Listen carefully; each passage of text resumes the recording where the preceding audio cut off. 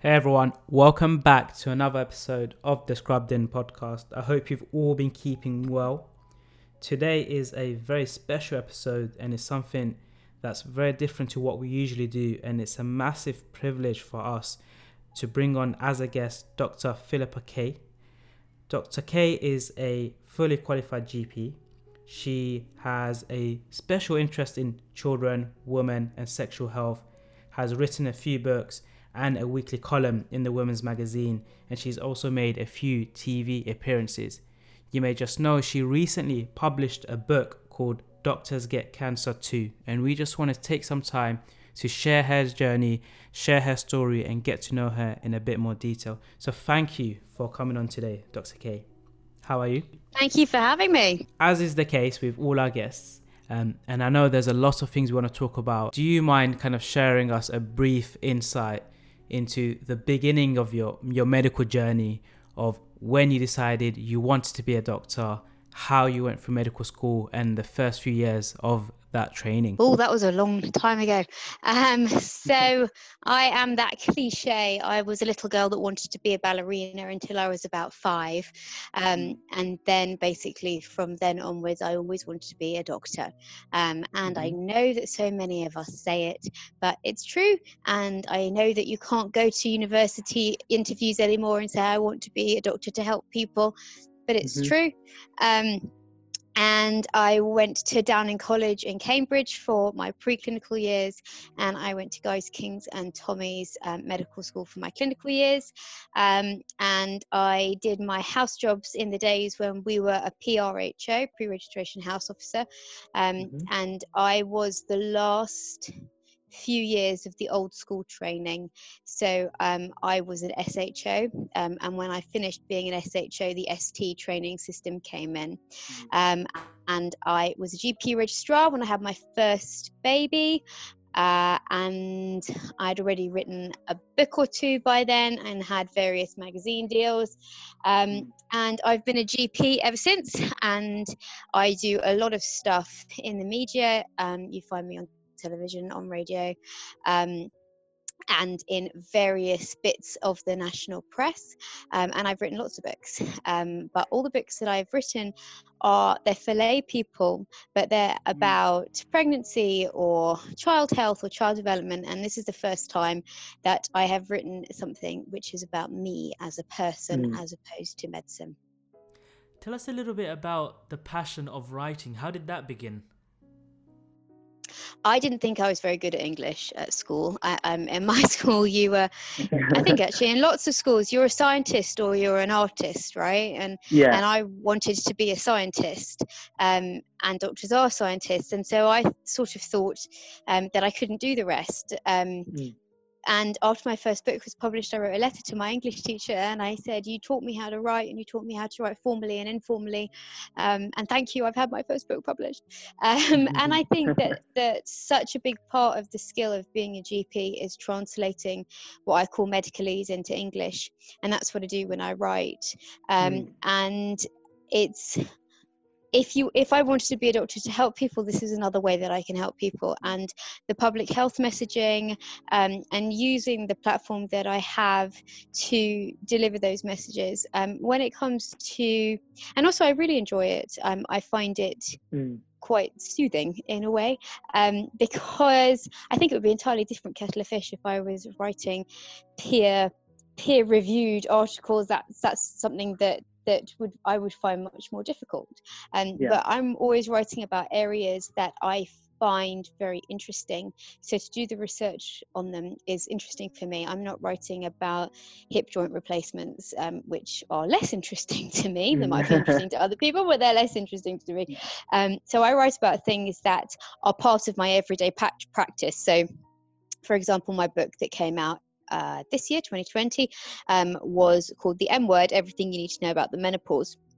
And it is a guide for women going through the menopause. And that's part of my everyday practice as a GP. And it's something that I'm interested in. So that is easier for me to flow than some very detailed sort of research piece, but we all have different skills, and that's why we all sort of work together as a team. But this book is entirely different. This book I did not write with the idea that I would publish it. I wrote it for me. I wrote it as my diary, which I haven't written since I was a little girl, but I wrote it in a sort of emotional vomit onto the page, as a way to try and order the chaos that cancer brings. And it took a long time before I even mentioned it to my agent and publishing houses and said, you know, maybe actually this is something that will help other people. For a long time, this was for me and me alone. Absolutely. And it opens up, it really does make you vulnerable. I mean, as to completely put yourself out there, to write about yourself and let the world know about it. But it really does let the audience and everyone out there know that there is someone else that's gone through it, and it provides them hope. If we now sort of go into that now and tell us how it all began. So just to backtrack, how it began when I sort of, from the point of view of why I publish it, was actually I did a special module at the time in GKT. Every term you had to do a special module in something that was outside of whatever bit of clinical medicine we were doing at the time, and it might have been ethics and it might have been law, and one of them was about medical writing for non-medics. And we read books like John Diamond's book, Tears for Cancer, and Ruth Picardi, who is a journalist. And I guess nowadays you would be reading books like When Breath Becomes Air, or Adam Kay's book, This Is Going to Hurt, or Doctor, or Prison Doctor. And I read those books and I wailed my way on the underground on my way to sort of supervisions about them, because lots of them were so very moving. And what I realized was that we learn from our patients all the time, and they teach us lots of things, from as simple as they come in with a diagnosis that we've never heard of and we have to go away and read about it. And that happens in general practice, it happens in every speciality of medicine. But they teach us all kinds of things about compassion and empathy and understanding and what it is to have that condition. And we can't meet everybody in the world, nor can we have every disease that there is. But books are a way of understanding the patient experience. And books like a diary really give you an insight into the patient experience. And if we want to help our patients, we need to understand what it is that they are going through, as separate to the issue of the surgery or of a medication and side effects or risks or benefits or prognosis. We need to understand them from a holistic point of view as who they are. And reading a diary can really help you do that. So my story started, I was diagnosed in May 2019, and I was 39 years old at the time. Now, the incidence of bowel cancer in people between 30 and 40 is 1 in 10,000. It wasn't on my radar, and it's on my radar every day at work, right? You come in to see me in my general practice and you tell me what your symptoms are, and I'm listening out for one of them that might be a 2-week wait referral. And if I hear one of them, I'm heading down that road in my head with my questioning, with my examination, etc., etc. But it's rarely on your radar when you're thinking about bowel cancer in a 30-year-old. And I had some pelvic pain for a period of years, and I've had 3 cesarean sections. I've had my appendix out through my cesarean section because it was about 6-8 weeks after my first child was born, so they just reopened that one. I've had surgery for an ectopic pregnancy. I've had lots of pelvic surgery. And after my last cesarean section, there was a lot of bleeding, and they used vascular glue to essentially stop the bleeding. Now, vascular glue is sticky, and so you create a lot more scar tissue. So I thought that it was all related to scar tissue, and I put up with it for as long as I could put up with it, and it gradually got worse and worse. And when I went to the GP, they said, yeah, probably it's scar tissue. And then I went to a gynecologist who went, yeah, it's probably scar tissue, but just in case your uterus is stuck to your bowel, I want you to see a bowel surgeon in case he thinks that we need both of us in there.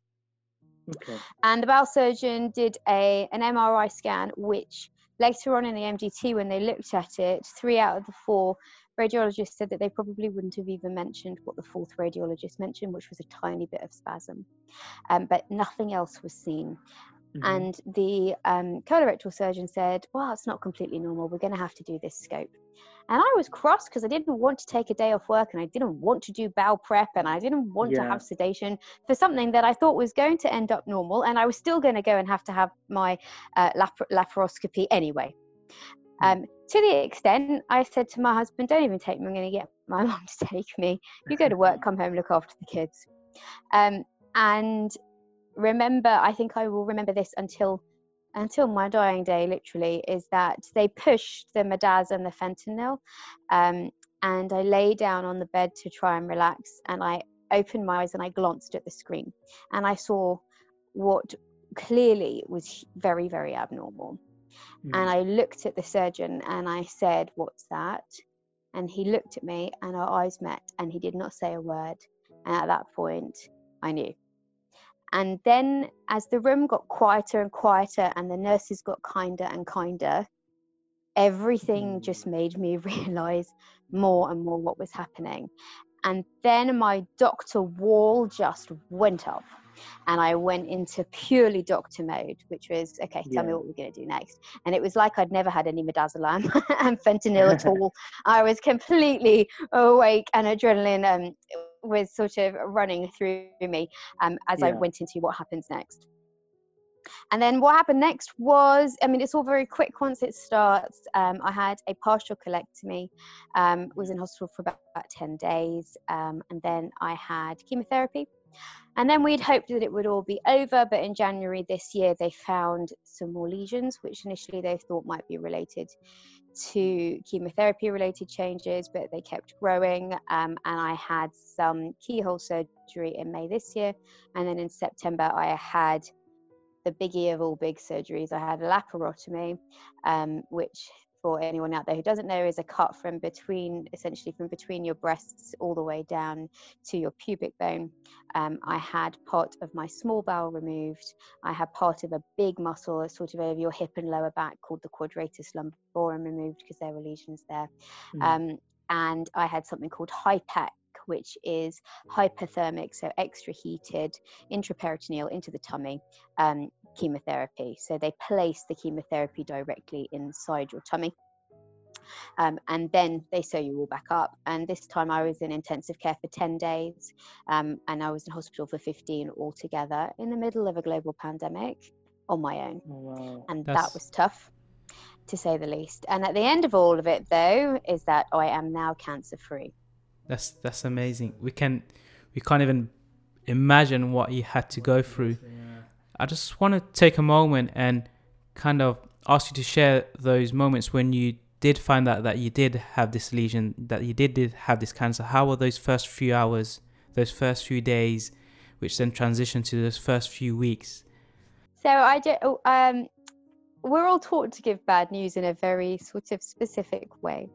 Make sure that the person has a loved one with them. Don't necessarily say the words, it's cancer, first of all, but sort of do the bit where you say, oh, you know, you came in for investigations today. Do you know what those investigations were for? And someone will say, yes, because I had a breast lump. And what were we looking for on the scan? Breast cancer. And then you say, yes. And essentially, and then you talk about breast cancer and you tell the person they've got breast cancer, but they've already sort of come to some of that realization themselves. And so as the surgeon sort of, he did what he had to do, and then he said, I'm just writing up the notes, I'm coming to see you in the recovery bit. Who's here with you? And I said, my mum. And they said, okay, we're going to go and get her. And I thought, okay, loved one with you, tick. And my mum came, and my mum got there before the surgeon did, and she took one look at me and she said, what's the matter? And I had to tell her, and that was pretty awful. And I remember her arm calming down around me, and she didn't let go. And then the surgeon came in and he did exactly that. Well, you know, we had a scope there, yes. And whilst we didn't expect to find anything, and at that point I just interrupted and I went, yes, I know it's cancer, isn't it? And he said, yes. And then straight away, I was in that very doctor mode, which is, okay, tell me the plan. And if that doesn't work, tell me the plan. What's coming next? And straight away, the plan is well, where else is this? Where is it spread? And so he said, we're going to get you a CT scan, and he needed to get a CT colonoscopy because he couldn't get around the lesion during the scope. And he said, I'm going to phone and sort all that out now. And one part of my brain sort of noted speed is not good. I mean, speed is good, but it's not good because it means that we're looking for something. And I went very much onto autopilot. I rang my husband. I told him to wait until I came home until we spoke to the kids. And the surgeon already said to me, you're coming in for surgery next week. And it was quick. And so I had a bunch of scans, went home, told the children. My children at the time were 11, 7 and 4. They have very different responses at that age. So the 4-year-old's question was, who's going to take me to school, which is totally reasonable and totally age appropriate. The 7-year-old came to give me a hug and then recoiled, can I catch cancer? And the 11-year-old was reading a book where somebody in the class in the book had lost a parent to cancer, and that was his question straight away, are you going to die? And at that point I could not give him an answer. And so as a parent, you have to deal with all of that stuff as well as dealing with your own. And then I had an appointment to see the surgeon, and I went in like a good patient does with all my questions written down, and diligently wrote down all the answers, and then just kept putting one foot in front of the other, and until it was time to do the bowel prep and the surgery, to the extent that I went to work. And I told my colleagues, who said, you don't have to be here. And my answer was, I need to still be here. For just a minute, I need to not be somebody with cancer or somebody who's going to have this operation. And work provided that for me throughout the whole of my treatment. The opportunity to still be who you are, because cancer tries to take everything, be that doctor, wife, mother, daughter, sister, friend, all of those things. It tries to take all of them away, or at the very least, all the conversations and all of those relationships become about cancer. And when I could go to work, I could just be Dr. K, and nobody knew. And it was about other people, not about me. And I found that very helpful. And I threw myself into organising for the children. And it was all in a way about trying to take control over the uncontrollable. So I wrote little letters for them to open every morning, and I got little gifts. And then I thought, well, they're going to know something's wrong. Mummy's letting us have a little piece of chocolate for breakfast. And, and I made school rotas, and I cooked for the freezer, and I just kept myself very, very busy and it was only a few days before there was nothing left to do but take the bowel prep and go. And whilst there is no time to process at the beginning, I was not in a position to be able to process. And actually during that first time in hospital, and even probably this last time in hospital, especially being on your own, it was very much about survival. And I don't mean that physically, I mean that mentally. Just keep going. Because if I were to have stopped to think about it at that time, I would have fallen to pieces. And I didn't want to go into surgery falling to pieces. Not that there's anything wrong with that, but I knew that for me, I needed to go in saying, see you on the other side. And that determination was what I needed. And yes, I fell apart lots of times afterwards. But right at the beginning, it was about survival. And I think that doctor mode that you can step in when the red phone has rung in A&E and you're waiting outside, right? And your gloves are on and you know something's coming. You know the helicopter's about to land and you know it's about to be busy. And right now, all you can do is wait. And it felt like that at the beginning. What was it like? So you went through the patient journey of loads of appointments, seeing loads of different doctors, having loads of different investigations. And often as a doctor, we can make loads of referrals and say, okay, you've got to follow up with this doctor, that doctor, you're going to go to this clinic and that clinic. And we often don't take into account what it's actually like to go from one to another, to be on this endless journey that doesn't seem to have an end point. What was that like? It takes up all your time. They sent me home from hospital and they said to me, you need to rest and recover, and you have to do 2 walks of 10 minutes a day, and you need to sleep in the day, and you need to eat at this point or whatever. And then within about a week, I had an appointment to see the oncologist, and you have to have your blood tests a certain amount of time before, and there was sort of a follow-up scan, and then there was the physio. And then there was go and get your clips out, and whole days would be taken up with this. I was like, hang on, I was supposed to go to sleep, or I was supposed to do like a 10-minute walk. It's not long, and I haven't had time. And even the act of getting in the car, and I couldn't drive, but being driven to an appointment, utterly exhausting, and how it takes up all of your time, and in the same way that in hospital it's really difficult to sleep, and you think, I'm supposed to be sleeping, isn't that what I'm supposed to do to heal? And then at home you're like, I'm supposed to be recovering, and I'm going backwards and forwards. I think, but on the other hand, I felt very held and contained and safe, because I knew exactly when all those appointments were going to be. And as I got towards the end of my chemotherapy, I began thinking about the fact that it wasn't going to be like that. So you go from a position where you would see the chemo suite nurses and the receptionists, everyone knew who you are, and I would go in on a Wednesday to be hooked up and sort of have my first loads of infusions that you would have in the chemo suite, and then I was sent home attached to my chemotherapy through a line in my chest, and I had like a little grenade of chemotherapy that was in a bum bag. And 48 hours later I would go back to be disconnected, and so I would do that on a Wednesday and a Friday, and then the following Tuesday I would go in and have bloods and then see the oncologist, and then before I knew it we were back in, because it was a 2-weekly cycle, to have again. And so everybody knows who you are, and everybody is there, and you think that, okay, I'm seen, okay, nothing can happen to me because I'm seen, and all these people know me. And then suddenly they say, all right, you got an appointment, then we'll see you in 3 months or 6 months or 9 months or a year, and I'm not even at that place. And actually that in itself is scary, because you think, hang on, something could be happening and no one could know. Absolutely. That sounds very scary as well, and I can imagine what it might have been like to know that you've gone from seeing someone on a weekly basis to just suddenly months later. Did you have any in that period at all? Did you have any moments where you were really struggling, and how did you sort of reach out for any support if you did? How did you get over those hurdles?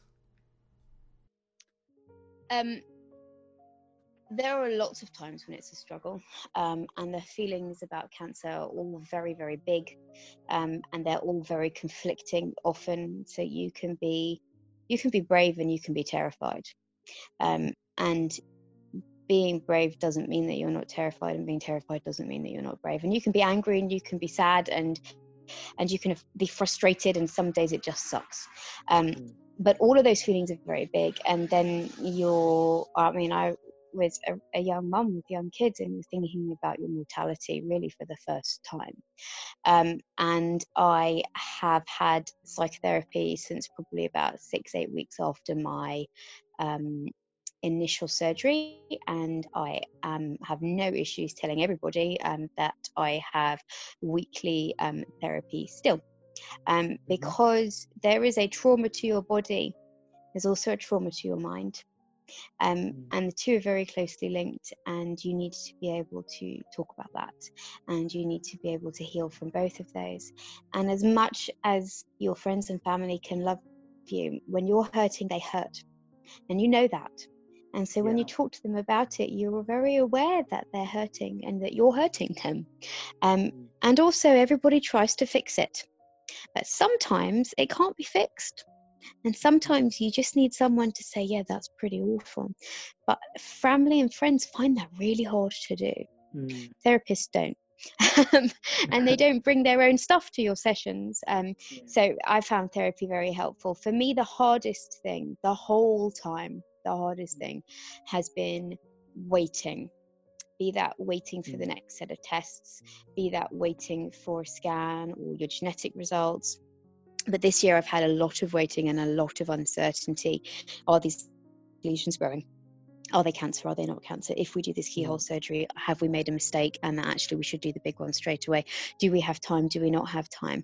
And none of these questions have answers. And I don't like that. Doctors, we like answers. Patients are desperate for them. We like them. This is what the plan is.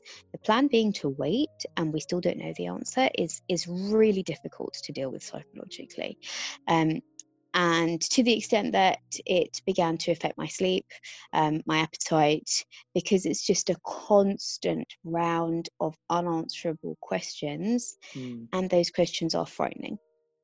And then the other really big difficulty is doing it on your own. Being in the middle of a pandemic in ICU for 10 days, and you're never on your own technically because there's a nurse with you the whole time, but you are alone.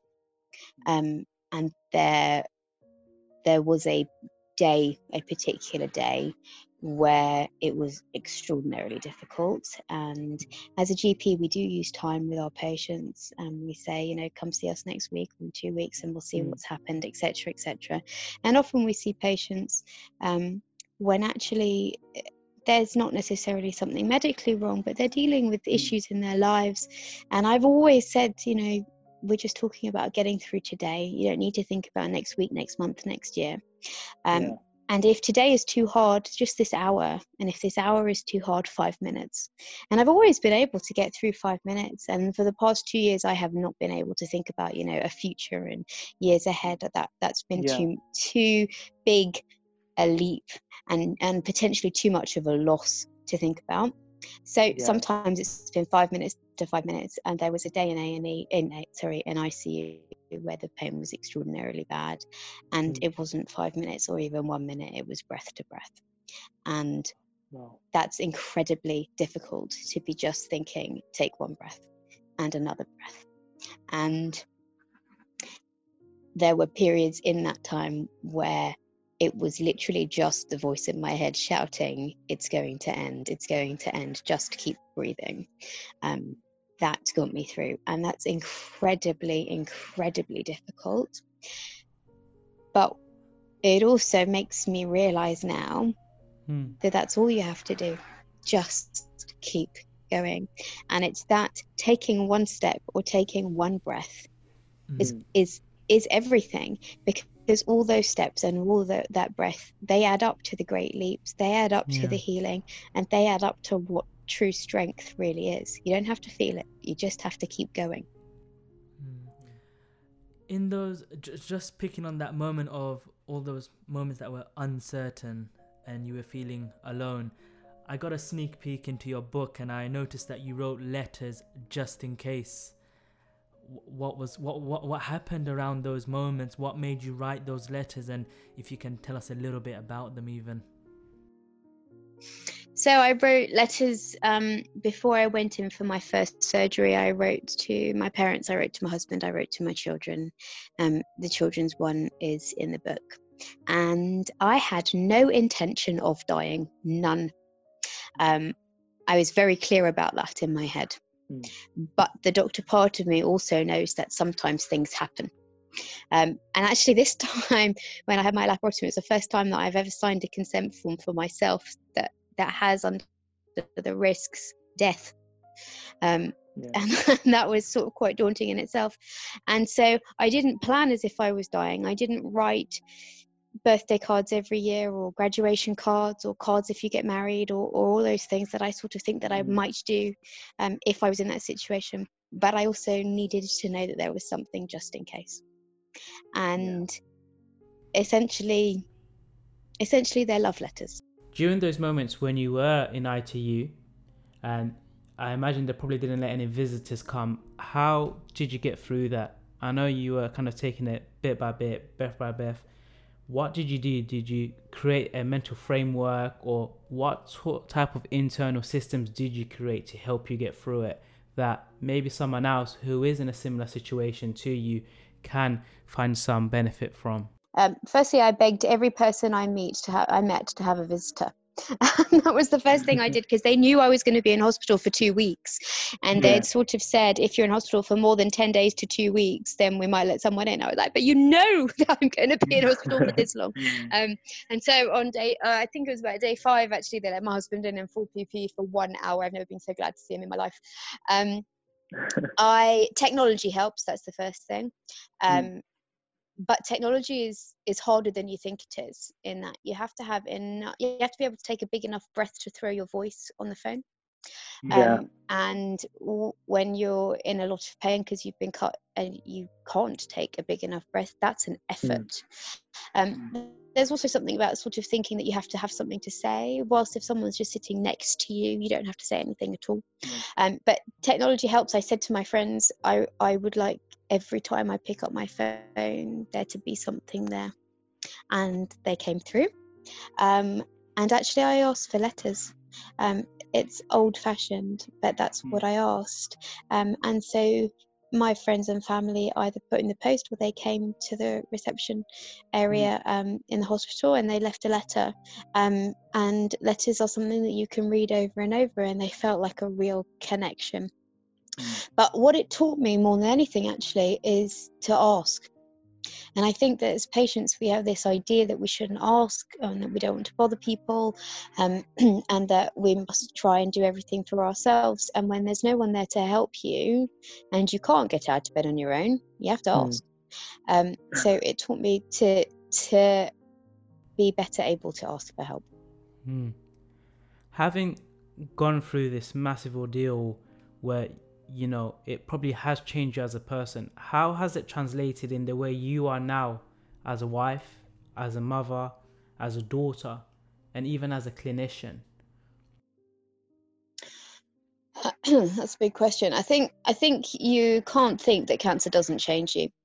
And there is work to be done in order to accept that, and to accept the person that you are, and that cancer is part of my story now. And I think that it's made the clinician bit's probably the easiest bit to answer, which is that I am better able to sit in the silence with my patients now. I'm better able to not always try and fix it, and in general practice especially, you can't always try and fix it, but just to sit and say, that's tough, isn't it? And actually often that's all that they need, is just that little bit of a connection. And now so many of my patients, because I am in the press, know that I've had cancer, so they know that I truly understand. It's also made me think about questions that I wouldn't potentially always have asked before, about the whole person. So someone's had a huge surgery, I know they've got kids, who's helping you with the school run? And it's not that I can help them with the school run as their GP, but the fact that I can ask that question, or make them think about it, or even just show that I understand that the school run is a challenge, means that we have a deeper connection. So it's definitely changed me as a clinician. How has it changed me as a mother? I don't make promises anymore. I don't promise, yes, I'll come, and that's sad. I used to, promise, oh yes, I'll come and see you in the concert. Yes, I'll do whatever. And now I say I do my best. Because they never knew when I was going to have to just be taken to hospital because I had a temperature, or whatever else was going on. I think it's done a lot of good, actually, in other ways, in that it's allowed me to focus on myself in a way that I never probably would have. And it's taught me to live much more in the present, because there was a time when a future was much more difficult to comprehend. And it's further given me, I guess, the ability, especially with the book, to help other people. And the connections that I have made within the cancer community, and various charitable sectors, are amazing. And if my story helps anyone out there to feel less alone, or help someone who's got someone in their family, or a loved one, or a friend, helps them understand what their friend is going through, and therefore what not to say and what to say, then for me, then something's good has come of what happened. No, definitely. And I think it's it's quite noble that you do and you are open to sharing this experience for the benefit of others, because I know some people, when they do go through this, they kind of shut down. They don't want to share anything, particularly not on a public forum. And I do see a lot of people reading it and benefiting from it. I don't know if your patients that come to see you know that you had cancer, and if they do, have you noticed a different type of consultations that do take place from a patient perspective? Meaning, do you feel they're more open with you? They can say things a bit more rawly. I don't know if you noticed that at all. So for a long time, they didn't know. And that was my choice, because one, I don't want to burden them. I don't want to feel that they feel that they're a burden to me. I mean, I've got the only job in the world where people say, sorry, doc, I know you're so busy. I'm so sorry to disturb you. I'm like, my whole job is for you to disturb me. That's my job. And so I didn't want to add to that burden. And as I said before, I didn't want to go to work to talk about my cancer. I wanted to go to work. But I am on the television, and I decided that I wanted to publish this story and that I wanted to come out and talk about it, to talk to other people, and it was in a lot of the newspapers, and so lots of my patients now know. And generally they come in and they say, oh, I'm so sorry, or oh my goodness, my problem doesn't matter, you've gone through this big thing. And I say, this is your time, this is about you. And I can sort of move on. But when they come in and they want to talk about something big that's happening, I often hear, I think you understand because you did this, or I think or I feel that you might understand because of X. And whilst I think that we don't have to experience every illness, as I said, to understand, this has given me greater understanding, and I hope that the book gives other people a greater understanding too. I imagine going through this and seeing, your family also go through it with you, what has been the one greatest thing you've learned about yourself? I imagine there's been times where you've had a lot of time to reflect, to ponder. What is one thing you've discovered recently about yourself that perhaps you wouldn't have if you didn't go through being diagnosed and treated for cancer?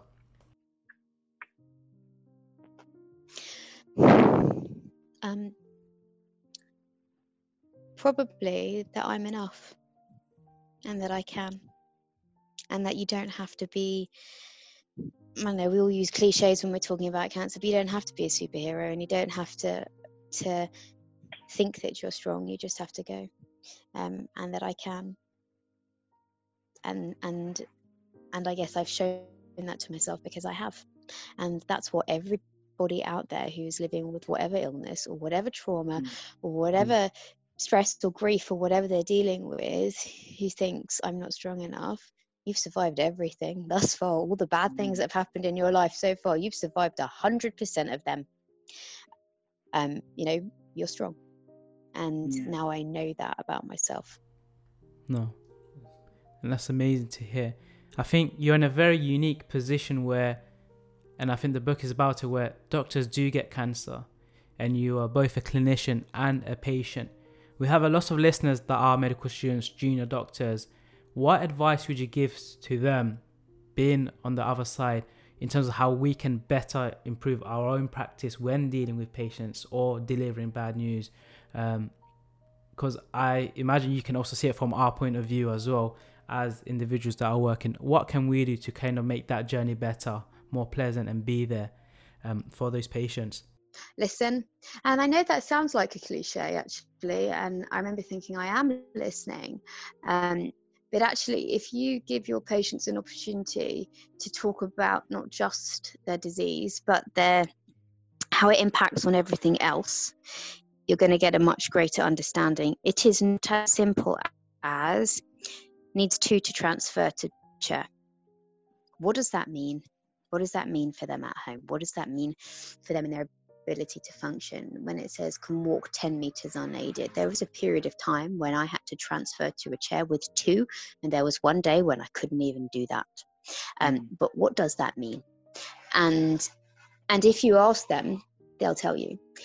But I think the most important thing that I would say is you can't necessarily fix it.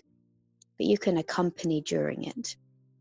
And things are much more bearable if someone's with you. No, definitely. And I think it's been a massive privilege for you to take the time out to come onto the show, more so even writing a book, giving such a raw account for everyone to benefit, to hear your story. And I do hope a lot of people do benefit from it. So I want to thank you, Dr. K. Thank you so much. Thank our listeners, and we will be giving our book to one of our listeners as well.